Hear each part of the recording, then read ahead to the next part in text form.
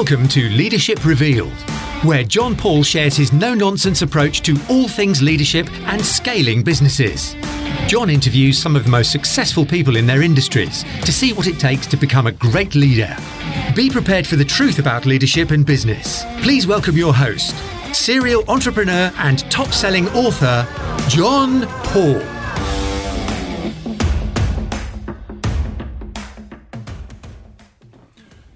So the title of this podcast is, If You Want to Go Fast, Go Alone, but if you want to go further, go together. Now, I absolutely love that title because it's everything that I promote in business. It's everything I want in business. I want to be surrounded by people who are better than me in all aspects of business. But I do understand why people are a little bit apprehensive about having business partners, about allowing people into that inner circle and inner sanctum of the business. And that could be for a variety of reasons, which I'm going to talk about in a second. But the point of the title and the point of this podcast is, if you want a truly systemized, well-run, growing, scalable business that can give you pretty much everything you want, then you're going to have to let people in at some point. And again, that could be employees, that could be a business partner, it could be, anybody else. But the point is, if you want a business, you're going to have to share.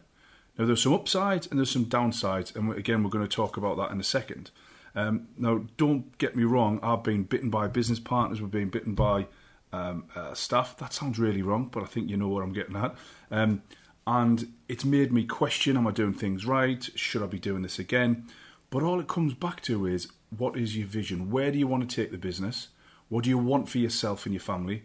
And what do you want the business to look like in 5, 10, 15 years into the future? So just to give you a bit of a background, I started the business off in 2008. It was purely me, had some staff, didn't really know how to grow a business, didn't really know how to manage and lead staff in the true tradition of the word. It was just I would work hard, the hardest, I'd be there the first, I'd leave the last. And yes, that is a type of leadership style if you want, but it wasn't methodical, it wasn't planned, it wasn't like a strategy. It was just, I'm going to work harder than everybody else. I've got myself a business partner, probably about 5 years ago now, absolutely horrendous, horrific. The guy's values were completely misaligned with ours, and it wasn't a bad breakup as such. It was a case of, I had to buy him out. But to be fair, I had all the leverage. He couldn't run a bath, let alone a letting or estate agency. So really we got out of it a lot less. The cost was a lot less than what he actually bought into it, so it was a good one for us, and we got the business back. Now, Adele, my amazing MD, as you guys all know, has been with me for a number of years now, probably about 8-9 years. And when she started going through the ranks, it actually wasn't that difficult to sort of let go to Adele. Now, the biggest reason I can explain, or the biggest sort of genuine reason I can think of, is the fact that our values are completely aligned. Literally, if she says something, I take it as read it's happened. If I say something, she completely trusts me and take it as read. So a good example of this is if we need to performance manage somebody out of the business, or we need to let somebody go. She comes to me and she says, I've let Fred go, or Sarah's going. Great, I don't even question it.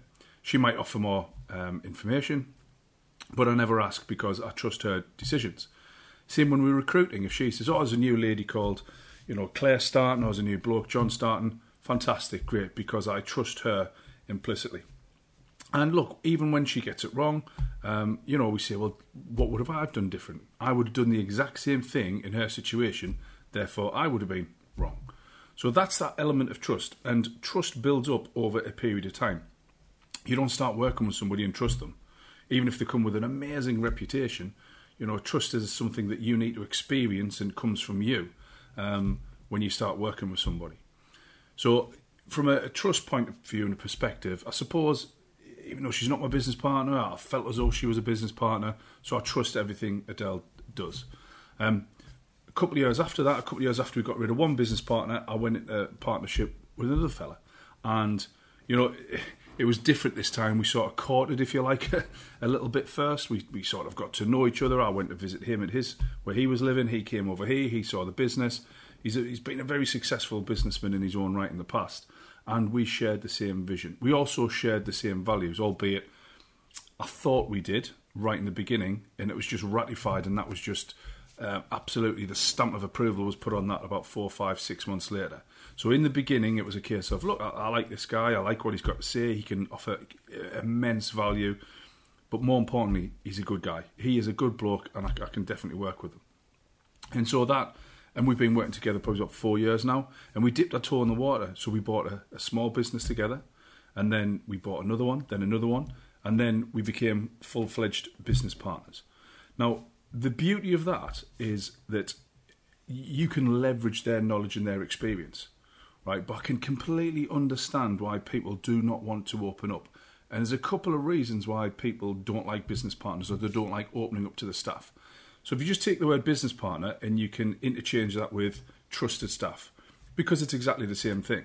If you're trusting somebody or a business partner to do one aspect of the business or look after one aspect of the business, other businesses won't have a business partner as such, but they will have an MD or an area manager or branch manager, office manager, whatever the title is, who would do that piece of work. So they're interchangeable. It's whatever it is, you are opening yourself up to another individual, be that a business partner or a high-level management team, somebody part of the senior management team.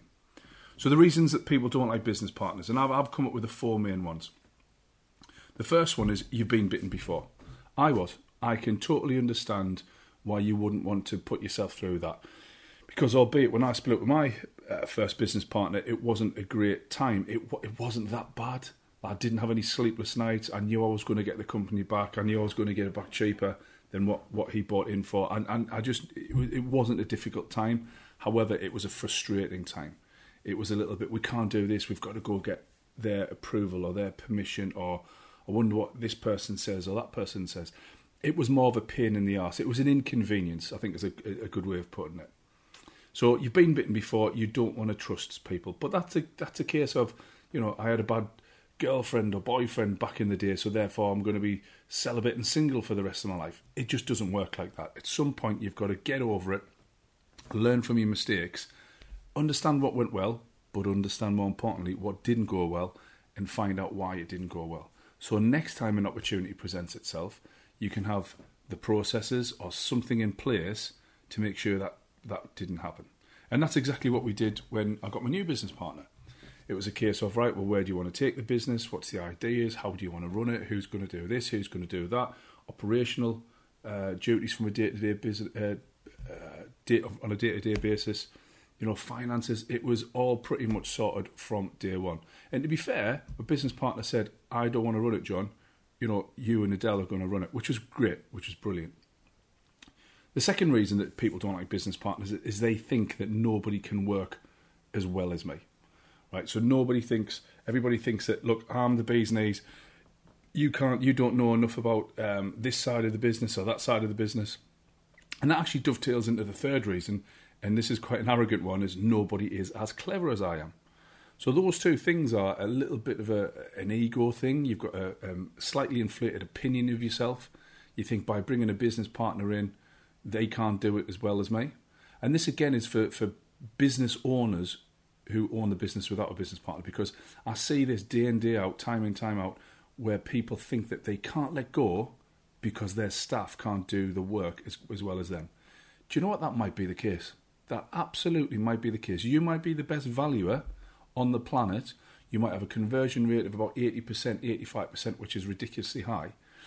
Your valuer employee or a valuer business partner or whatever might come in and there might be 70, 75%. So you're thinking, right, well, I've lost 10, 15% conversion. Right, but you're out of that business now. You can work on it rather than in it, is that cheesy, well-known phrase is. So how do I get back that 15%? Could I do it by improving the process? Could I do it by more prospecting, therefore it gives me more bites at the cherry? Could I tweak, test and adapt the business in any way, shape or form? Because don't forget, I was out valuing 24/7, 365. And now I'm not. Now I've got 40, 50, 60 hours a week where I can work on the business and do things. So for every con, there's definitely a pro. Now for me, I know that some people in my business won't be able to do certain aspects as well as I can. But I'm fine with letting them do it. One, over time they will get better than me. Two, they clearly enjoy it better than me because I don't particularly like giving up things I enjoy. If I enjoy something, I want to continue doing it. So, I love researching the latest marketing techniques, tips and tricks, management, training and development. I'll look at the theory, and then I'll try and implement it, or pass it, more accurately, I'll pass it on to Adele or the team to implement it. Now, once that's implemented, if it works, brilliant, fantastic, we'll run with it. If it doesn't, great, we'll kick it to the curb and we'll start again, we'll try something else. But the point is, they are better at implementation than I am. I've got a very, very short attention span when it comes to detail. I get frustrated and it's not for me. It's just not for me. So I've employed people better than me. Can they come up with the ideas, the strategy? No. But are they better at implementing the tactics? 100% yes. So I'm not as arrogant to think that they're not as clever as me, and in their own way they are more clever than I am. And then the last reason that people don't like business partners is because they want 100% of everything. They are complete control freaks, don't want to give things up, and they've got like a little 2, 3, 4 person operation in the real estate industry or any industry, and they're saying, right, this is mine, this is all I've got, I'm not going to give it up. Now, when I had 1, 2, 3 branches, I thought the same thing. We grew it to 6 branches with a business partner, and we've grown it to 10 with another business partner, and we're going to grow it and grow it and grow it and grow it. So I would rather have a large percentage of a 20, 30, 40 brancher than 100% of a 1 or 2 brancher, and working in the business. Because not only when you grow a business does it force you to get out of the business and have a true business in the sense of the word, as in it can operate without you, but it does allow you to grow your capital wealth. So believe it or not, it stands to reason, if I sold a single branch that I'm integral to, I'm not going to get a lot of money. But if I sold a 20-branch network where I don't run the business and I've got a management team and we've got finance and we've got a marketing department, I'm going to get a hefty chunk of change. I'm going to get a lot more than what I am with one business. And also when you've got a larger business, there's a lot of ancillary products and supplies that you can, and opportunities you can get into as well. So for me, it was all about growing an empire. It was all about sharing the risk, but you also share the reward, and you've got to get used to that idea as well. There are some decisions when it comes to bonuses and, those types of things that you've got to share. You've got to listen to your business partner's ideas. You've got to listen to your MD's ideas. And the good thing is you come up with a better idea. If you're in charge and it's only you, you will come across with your idea. And I don't think anyone's arrogant enough to think they're right 100% of the time. So therefore, if you're making 100% of the decisions, taking 100% of the risks, then you're not right all the time. You are knowingly making the wrong decision.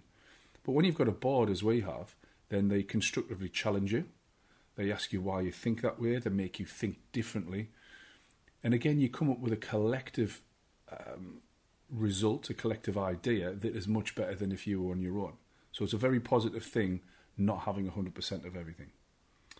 You don't actually have to have business partners, but you do have to have trusted people.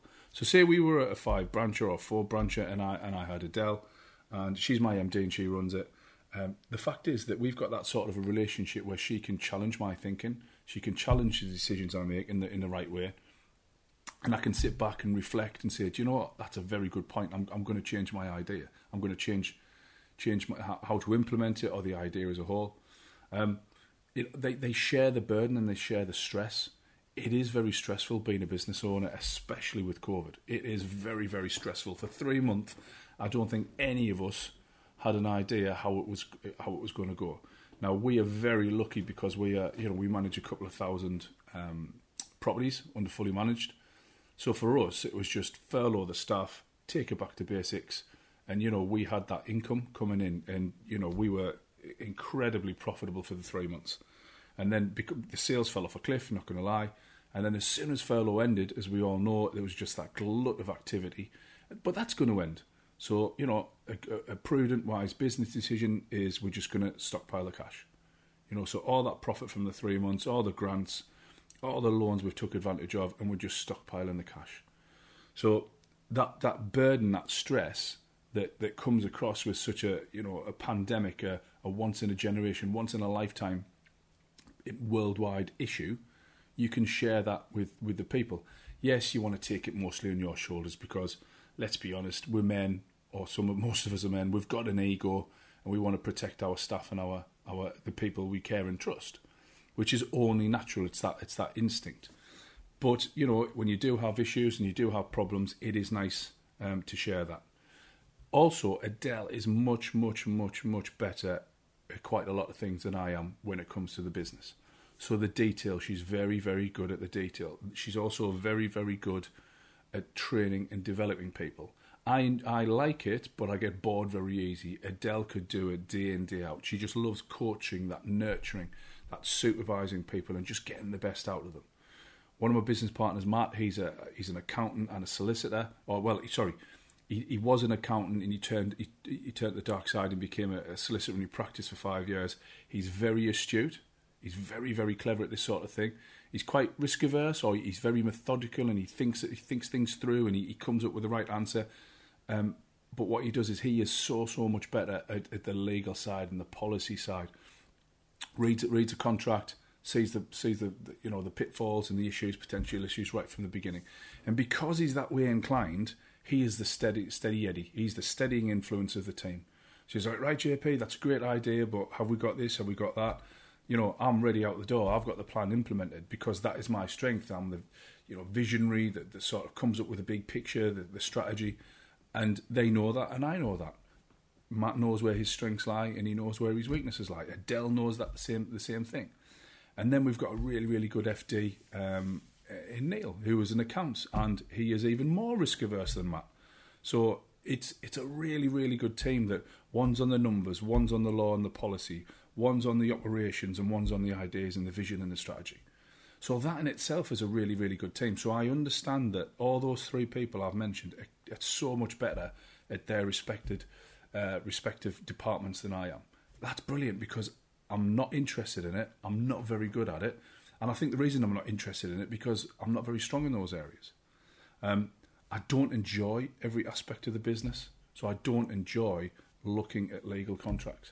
I don't enjoy, going through them with a fine-tooth comb, all the policies and everything that's being sent across for us to sign up with a new software provider. Matt enjoys that.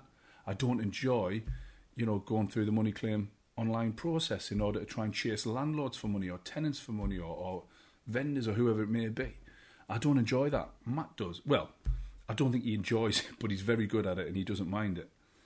And you can't grow a business if you are doing everything. So if I'm ordering the bloody stationery, or if I'm popping up to get the coffee from the shop because we've run out, then how the hell can I grow the business? It's so difficult when you're doing all the boring, mundane, little generic things to come up with big ideas. So you've got to get in the flow of that. So when I'm coming up with ideas, I lock myself in my office at home.